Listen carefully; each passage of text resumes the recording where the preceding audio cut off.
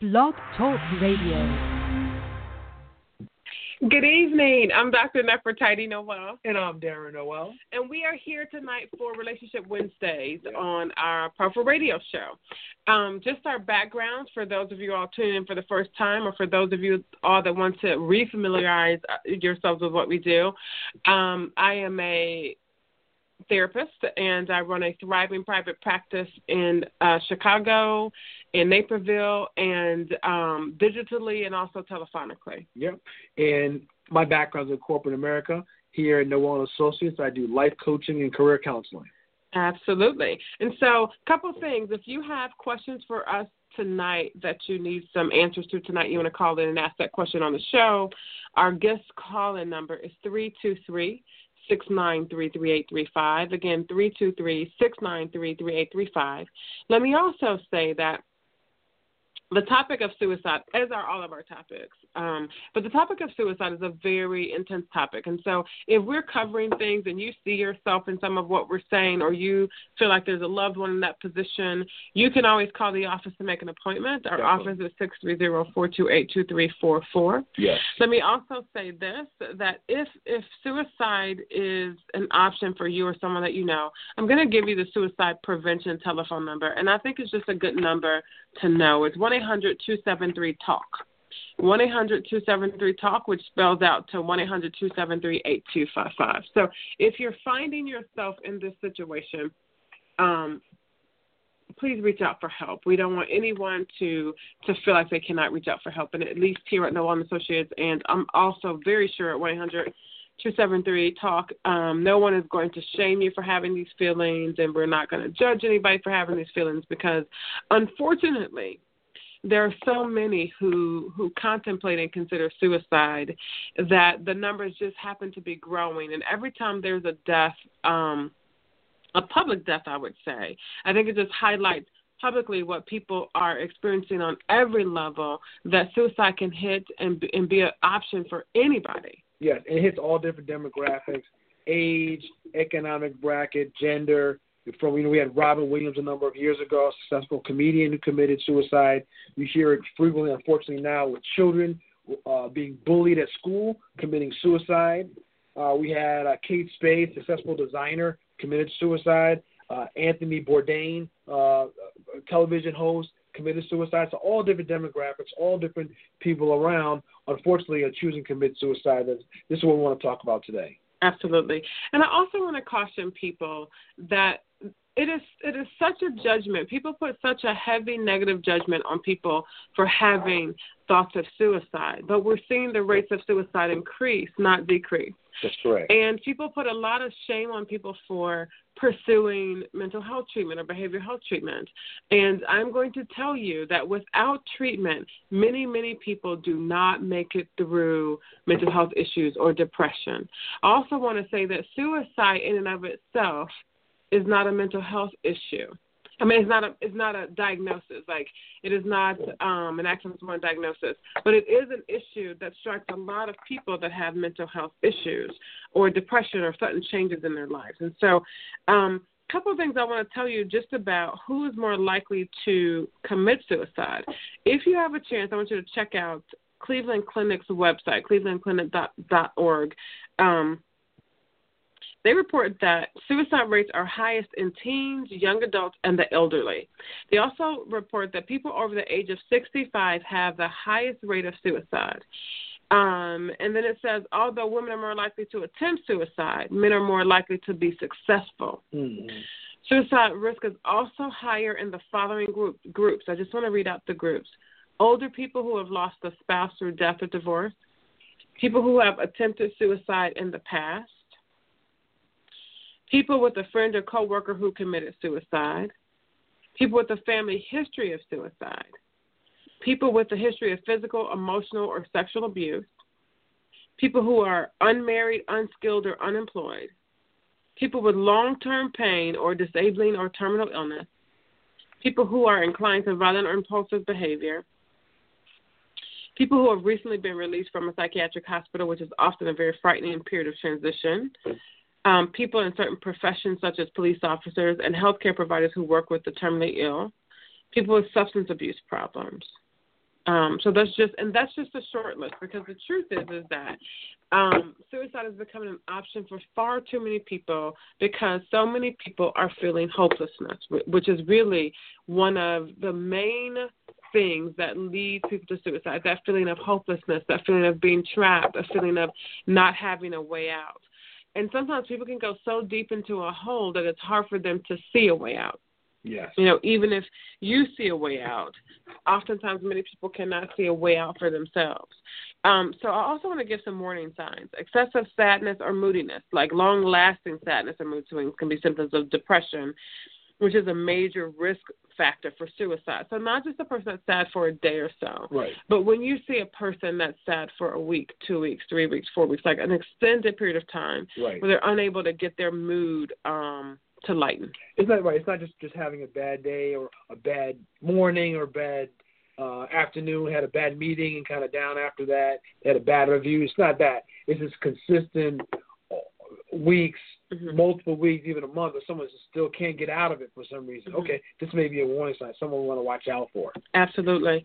Another thing to look for is sudden calmness. So suddenly becoming calm after a period of depression or moodiness can be a sign that the person has made a decision to end his or her life. And oftentimes what I hear families say is, I thought that my brother, my cousin, my friend, my boyfriend was getting better, right, and they were acting happier and seeming calmer, and then a week later they completed a suicide. What happened, right? Wow. Well, there's this period of transition where calm comes, where someone says, you know what, I got the answer to the problem. And they feel like there's a light at the end of the tunnel once they've come to that agreement. And it's so unfortunate, and I want to be careful to say this, that a lot of people think that suicide is selfish. I've heard so many people say that, like, suicide is so selfish, Dr. Nowell. How could someone complete a suicide? And I do want to be clear about this, is that there are possibly some people that are selfish and they commit suicide. But more often than not, suicide is a response to an overwhelming feeling of feeling trapped or helpless or not motivated, that nothing can ever get better. Like feeling so low that a person feels like they'd be better if they weren't here. They also say people, they feel like they're being a burden to others. They feel like they're a burden everywhere, that they have no benefit to the world, they're not helping anybody. So they feel like the world would be better off without them. They can have that feeling. That's true. That's definitely true. And so I want people to be very cautious that I don't want you to go up to people and go, hey, I just, heard a radio podcast that people 65 and older commit suicide. Grandma, are you feeling that way? But what I do want people to be cautious of is kind of being in tune with the people that are close to you. Great. That's a great point. Right, looking out, being our brothers or sisters' keeper, right? We're looking out. Absolutely. Just like we live in Chicago. Last week there were a couple of days that with wind chills, I think, were negative 45 or whatever. Right. There were just a few people that I emailed, texted, called to say, hey, how are you? What's going on with you, right? So the same with that. Like if you're in a relationship with someone that has depression or has had someone commit suicide in their life or has attempted suicide before, has any of the markers combined together, have a conversation with, hey, I want to make sure you're safe. I want to make sure you're okay. I've heard that say if somebody in their family closeness has committed suicide, that is a risk factor for somebody. Absolutely. On themselves. Well, I think the thing is that everyone's a role model, and people are much more likely to do things that they've seen or heard of other people doing, right? You can go to a college or go to a high school, and they love the teacher, and maybe 50 of the kids out of a class of 1,000 become teachers, right? Right. Good point. Well, it's the same in a family. The influence of family members' behavior really does change options for people, right? So if a person completes a suicide, that automatically increases the chances for anyone connected to them, not actually just family, but for friends, for coworkers as well, to view suicide as an option and complete a suicide. So, I think Kate Spade's suicide was first, and then it was the other person's suicide. Yes, correct, both correct. stars, right? Yes, and so a lot of times if a person sees a suicide on television, you'll see an up of suicides in teenagers that were connected to the superstar, the person that completed the suicide, right? That's a great example. It seemed like the number, unfortunately, of children who are responding to bullying, seemed like a lot of it's tied to bullying or committing suicide, has increased. And maybe just because it's being reported that way more, but it seems like almost once a month, every other week, another child around the country has decided to commit suicide. Around the country. And that's just the ones that we hear about. Yeah, exactly. One of the things I want to say is, and it's so interesting to help prevent suicide, I definitely suggest a decrease in social media for people that are in this age range or in the ranges of or have some of the higher symptoms or more intense risk factors for suicide, right? Okay. Because one of the things I have seen, especially with people that are depressed, is that it's so easy to compare yourself to someone online. Also, I don't know if anyone just heard this in the news. There was a young woman whose boyfriend texted her that he wanted to commit suicide, and she told him to go ahead and do it, right? And so she was convicted, and then she had an appeal, and they have upheld the amount of time that she's going to be in jail because they felt like she encouraged a suicide. Right, so that's a serious thing. It's a legal matter, and she actually was convicted of it, if I'm not mistaken. So I talked about that to say that because so much digital stuff is faceless, people have much more fervor to say things like, just kill yourself then, or who cares? You can kill yourself. It doesn't matter. You don't matter. Like, people are much more easily emboldened with cruelty. Yeah. They can be a lot crueler when they're not seeing someone face to face. I'm just typing a message, tweeting a message, whatever the case may be. I feel I can say whatever I want to say and have without a filter, no filter. Absolutely. And so I think that's one of the ways to protect some of our most vulnerable populations from suicide is to really limit some of the digital exposure. And I know that's a really hard thing to do, but if you look at one of the risk factors is mood instabilities, right? Well, we know that prolonged time on digital stuff as opposed to having human interactions, face-to-face, touch-to-touch, increases moodiness, right? Because it's so easy to not know how to handle something socially when you've handled your whole life with emojis. Right. So if you handle your life with emojis, then if someone has a real conversation with you, that can be really hard, right? And so when we see people that are, like, definitely for prevention, try not to be cruel to one another. Right. Watch your words. Understand the words you have can have impact in someone else's life. And do have impact. Right? Because guess what? You never know what someone else is dealing with, right? They may look successful, look happy, look fine on the outside, but internally they could be struggling. Like people say, let's say Anthony Bourdain, right? He's on he's hosting his own television show. He's a chef, tasting foods. How many times do people say, I never knew there was an issue. I never knew. This is a total shocker, right? He or she seems so happy. They seem so together. They look like they had the quote-unquote the perfect life. But you never really know what necessarily what's going on in somebody's life or behind closed doors or internally with them. So we definitely have to watch our words. Absolutely. More things to look for. Withdrawal. Choosing to be alone and avoiding friends or social activities are also possible symptoms of depression.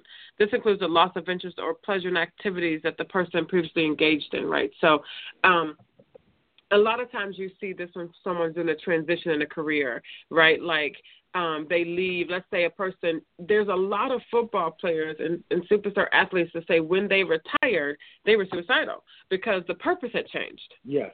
And they started pulling back from people because their identity was with that sport, their identity was with that job, and now it's Bob that used to be or the former blah, blah, blah. Right, all of they felt their value was tied into that, right? And their day was regimented, they knew exactly what they were going to do. The whole year was basically planned out for them. Now. I have nowhere to, they say, retired, nowhere specifically to go, no one's telling me what to do. What do I do? It's like, it can be nerve-wracking for some people if they haven't necessarily prepared for that. So it could be something to watch out for. Absolutely. Dangerous or self-harmful behavior. So potentially dangerous behavior such as reckless driving, engaging in unsafe sex, increased use of drugs or alcohol might indicate that a person no longer values his or her life, right? And that's interesting because I do see a lot more drug and alcohol use in a person before a suicide attempt, right? And and I think that's something to look at. So let's say your spouse is generally a social drinker. Right.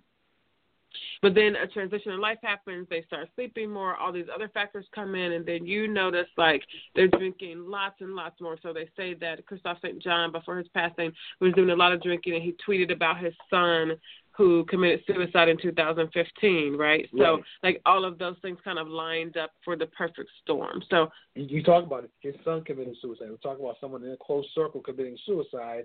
It could have impact on one another. Unfortunately, that's an example of a challenge right there. Absolutely. Another symptom or something that could trigger a suicide is recent trauma or life crisis. A major life crisis might trigger a suicide attempt. Crises include the death of a loved one or a pet, divorce or breakup of relationship, diagnosis of a major illness, loss of a job, or serious financial problems, right? So sometimes some of the strongest people don't transition well. Okay.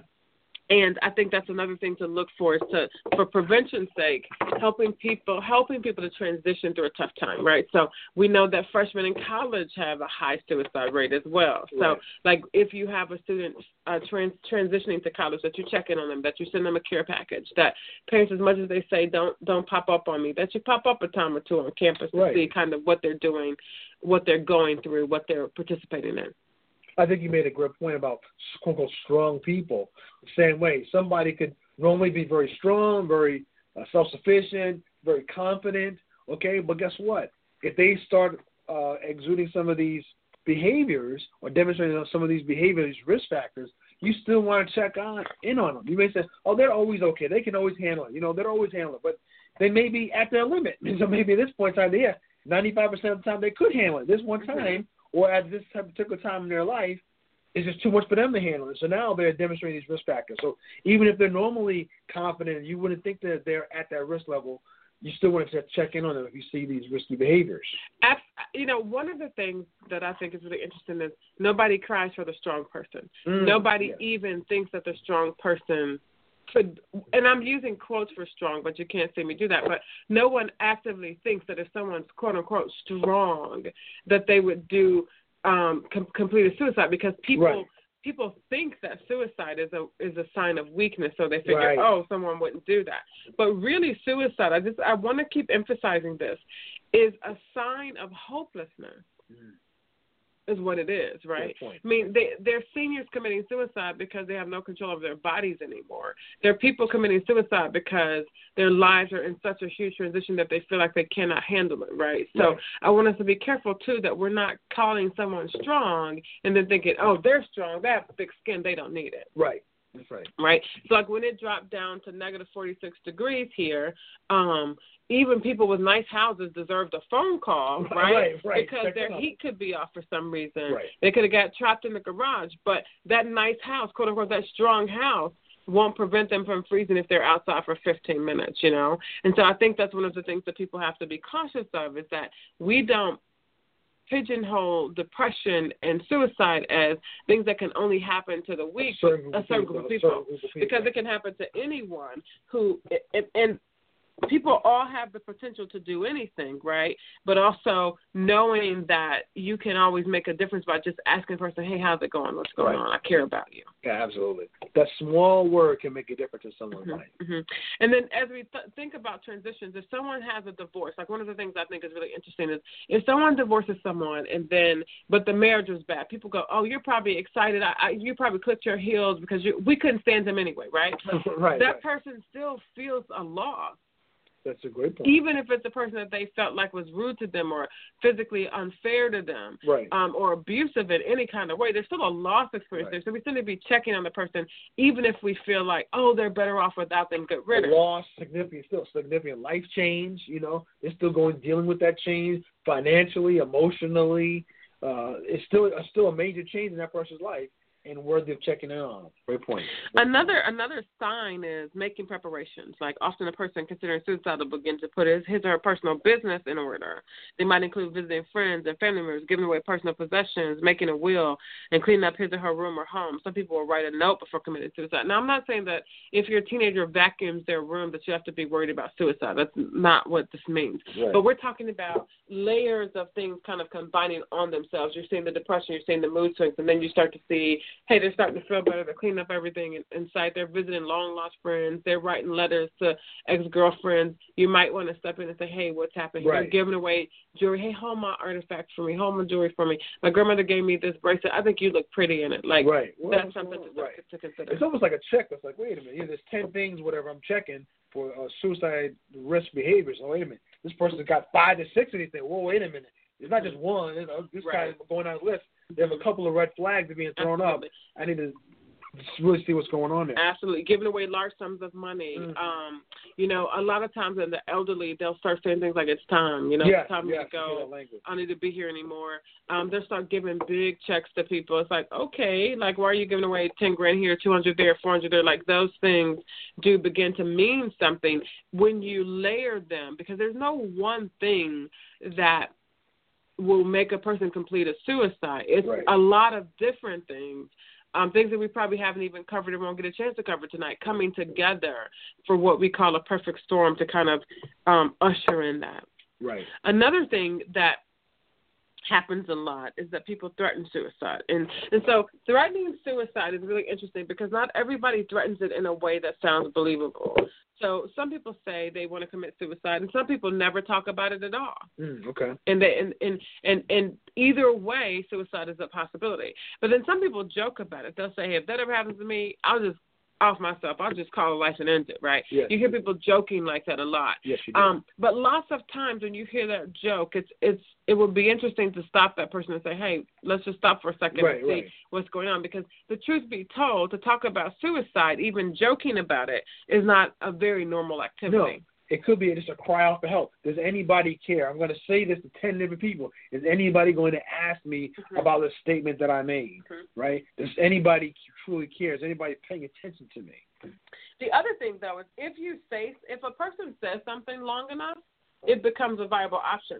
So it might not have been an option the first time they told the joke, right? But it becomes an option the more they talk about it. Right. And that's a very interesting concept to realize that you can speak yourself into some things, right? That's and people have to be careful about speaking themselves into it, right? I think another thing to watch for is children are especially interesting because children can laugh and be having a great day, and because children are very easy to laugh. They be having a great day, seeming okay, and still complete a suicide. Last year there were a number of young people, like 8, 9, 10, that were hanging themselves in bedrooms and doing things. So never be too busy. If everybody just checked on the people around them, then we see a lot less suicide, right? If you just checked on the people around them. But let me also say this. Don't sink into a hole with someone. If you find that someone is suicidal, contact appropriate authorities. If you call the police, take them to a hospital, try to get them in touch with people that they can trust, if clergy is available. But my suggestion is need to help. In other words, calling the neighbor might not be the answer, but calling a clinician can be the answer. Calling someone that has dealt with suicidal people before, that has some knowledge about the clinical process of it. Someone who has professional training, but get professional help with it. It's a serious matter. Well, it's a life and death situation, really, right? So you want to make sure you're getting the proper people who have the proper training and expertise in this matter to try and help the situation. That is for sure. Absolutely. And I think the other thing is be careful of the words like just snap out of it. Can't you just get out of it? Suicide is a choice. And it is a choice. But while the person is feeling it, it doesn't feel like a choice, if that makes sense, So, and then a lot of times people that complete suicide have other mental health issues going on that you may or may not know about, right? You may not know all of the facets of a person or what's happening for them to get into. I mean, it could be a physical response that they have. They need to go see a medical doctor for something going on, a chemical imbalance or thing like that. We don't necessarily know. That's why you want to make sure you talk to a professional, get a professional involved to make the best judgment on these things. And I find it interesting too that there's a lot of shame associated with seeking mental health. Now, I have seen some of that shame lift over the past 15 years or so that we've been thriving in practice. However, people still have some stigma attached to it. They'll call people crazy or say, oh, that's right, he went to the farm, those types of things. And I really think that that's so unfair that if a person's foot is broken, you wouldn't call them crazy for going to the doctor. Right. You would say that was a smart thing to do. Right. If a person's car runs out of gas, we would say, don't fill it with water. Go get gas at the gas station. Well, if the car has a mechanical malfunction, right, you take it to a mechanic, right? Absolutely. That's what you do. And so in the same sense, I think depression, anxiety, adjustment disorders need to be treated in that same way, that it's okay, that there's no shame in going to seek help, to talk to someone, right? And I think it's a great point. I think some of the stigma has gone away in the last few years through celebrities coming out, giving their own personal testimonies of their challenges, or family members who have challenges with mental health, trying to break that stigma down, because it is so important that, hey, if you need mental health help, please go get it. Go see a professional. There's no negative associating with you identifying an opportunity and going to seek professional help for it, right? That's why these doctors and therapists are there for. Mm-hmm. I think another thing to help, even if this is something that you're struggling with, for those that have considered suicide, is to realize that life has seasons to it. Mm-hmm. And you can go through a very dark season, but it doesn't stay dark forever. Right. That at any point, one's life can take an upshot, right? But we do know that once a person's dead, there's no changing what happened, right? The other thing is that death does not always occur from a suicide attempt. Sometimes there's long-term physical health issues that occur, correct, from a suicide. So, and I've seen people that have attempted a suicide, didn't complete it, acquired a disability along the way, and were able to say, I can't believe that I wanted to die when my life was so good. And, now they're grateful to just be alive, if that makes sense. So I think we have to be really careful with understanding that suicides don't always go to completion. That is correct. That's a great point. And I think, again, what we have to think about, too, is allowing people to seek support, whether it's from you, whether it's from a clinician, like being okay with people wanting to talk about their emotions. I think that's one thing that folks have not done very well, is be able to talk about emotions. And I think we all have to be emotionally healthy. And we have to work on our emotional health just like you do physical health. So you need to work out at the gym as much as you need to see a therapist in some sense, because both of those tools, physical and mental, are always needed. Great point. Very good point. Mm-hmm. We've also had some questions about how do you help children. I had someone email me about today's show and say that they had a child whose father had completed suicide, and now the child wants to know more and more details about the suicide itself. Should they tell them? And I'm going to tell you no, and I'm going to say no because that kind of builds there's a way that when a person dies, there's some mystery for a child surrounding what that means, what that is, and it builds like the romanticism that people have about death and suicide. And so I'm going to say no to the details, but I'm also going to say that you want to get this child into some care. You want to get this child some help. And, the email went on to say that this child wasn't very close to the father, but nonetheless, it's still her father, right? So, because it's probably hard enough for a child when they say a parent passed away through normal causes to deal with that emotion and finding out that, let alone try to comprehend and understand that this parent took their own life. Really, what happened? What's going on? Having them deal with all those emotions could be very challenging for a child. Absolutely. And here's the thing about the challenge. Every child deals with it differently, but every child is affected by it. So I think if we look in times past, a lot of people would not talk about someone completing the suicide. They would say that the person, felt they would come up with another excuse. Mm-hmm. And the reason people were doing that, one is religious backgrounds, but also because people didn't really want other folks to know that and try to imitate them. Right, so there's always some rationale behind people kind of hiding suicides. But I also feel like in hiding those things, we weren't preparing people for what they may be predisposed for, right? And the amount of risk that's actually out there from these suicides. Absolutely. Right? Mm-hmm. And so I think we all need to do a better job, like clinicians, but also boyfriends, girlfriends, partners, in noticing things, being able to talk about emotions and not ridiculing someone when they have. Also pushing really hard for people to get help.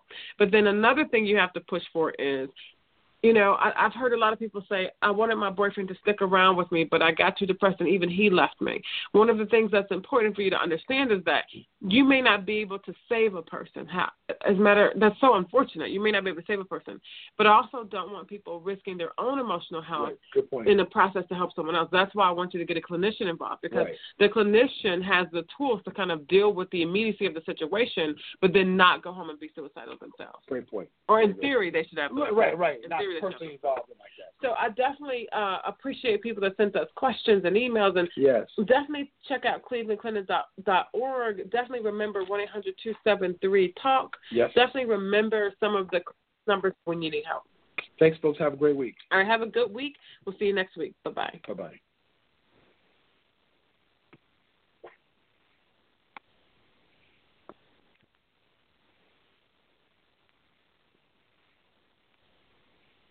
With Lucky Land Slots, you can get lucky just about anywhere. Dearly beloved, we are gathered here today to... Has anyone seen the bride and groom?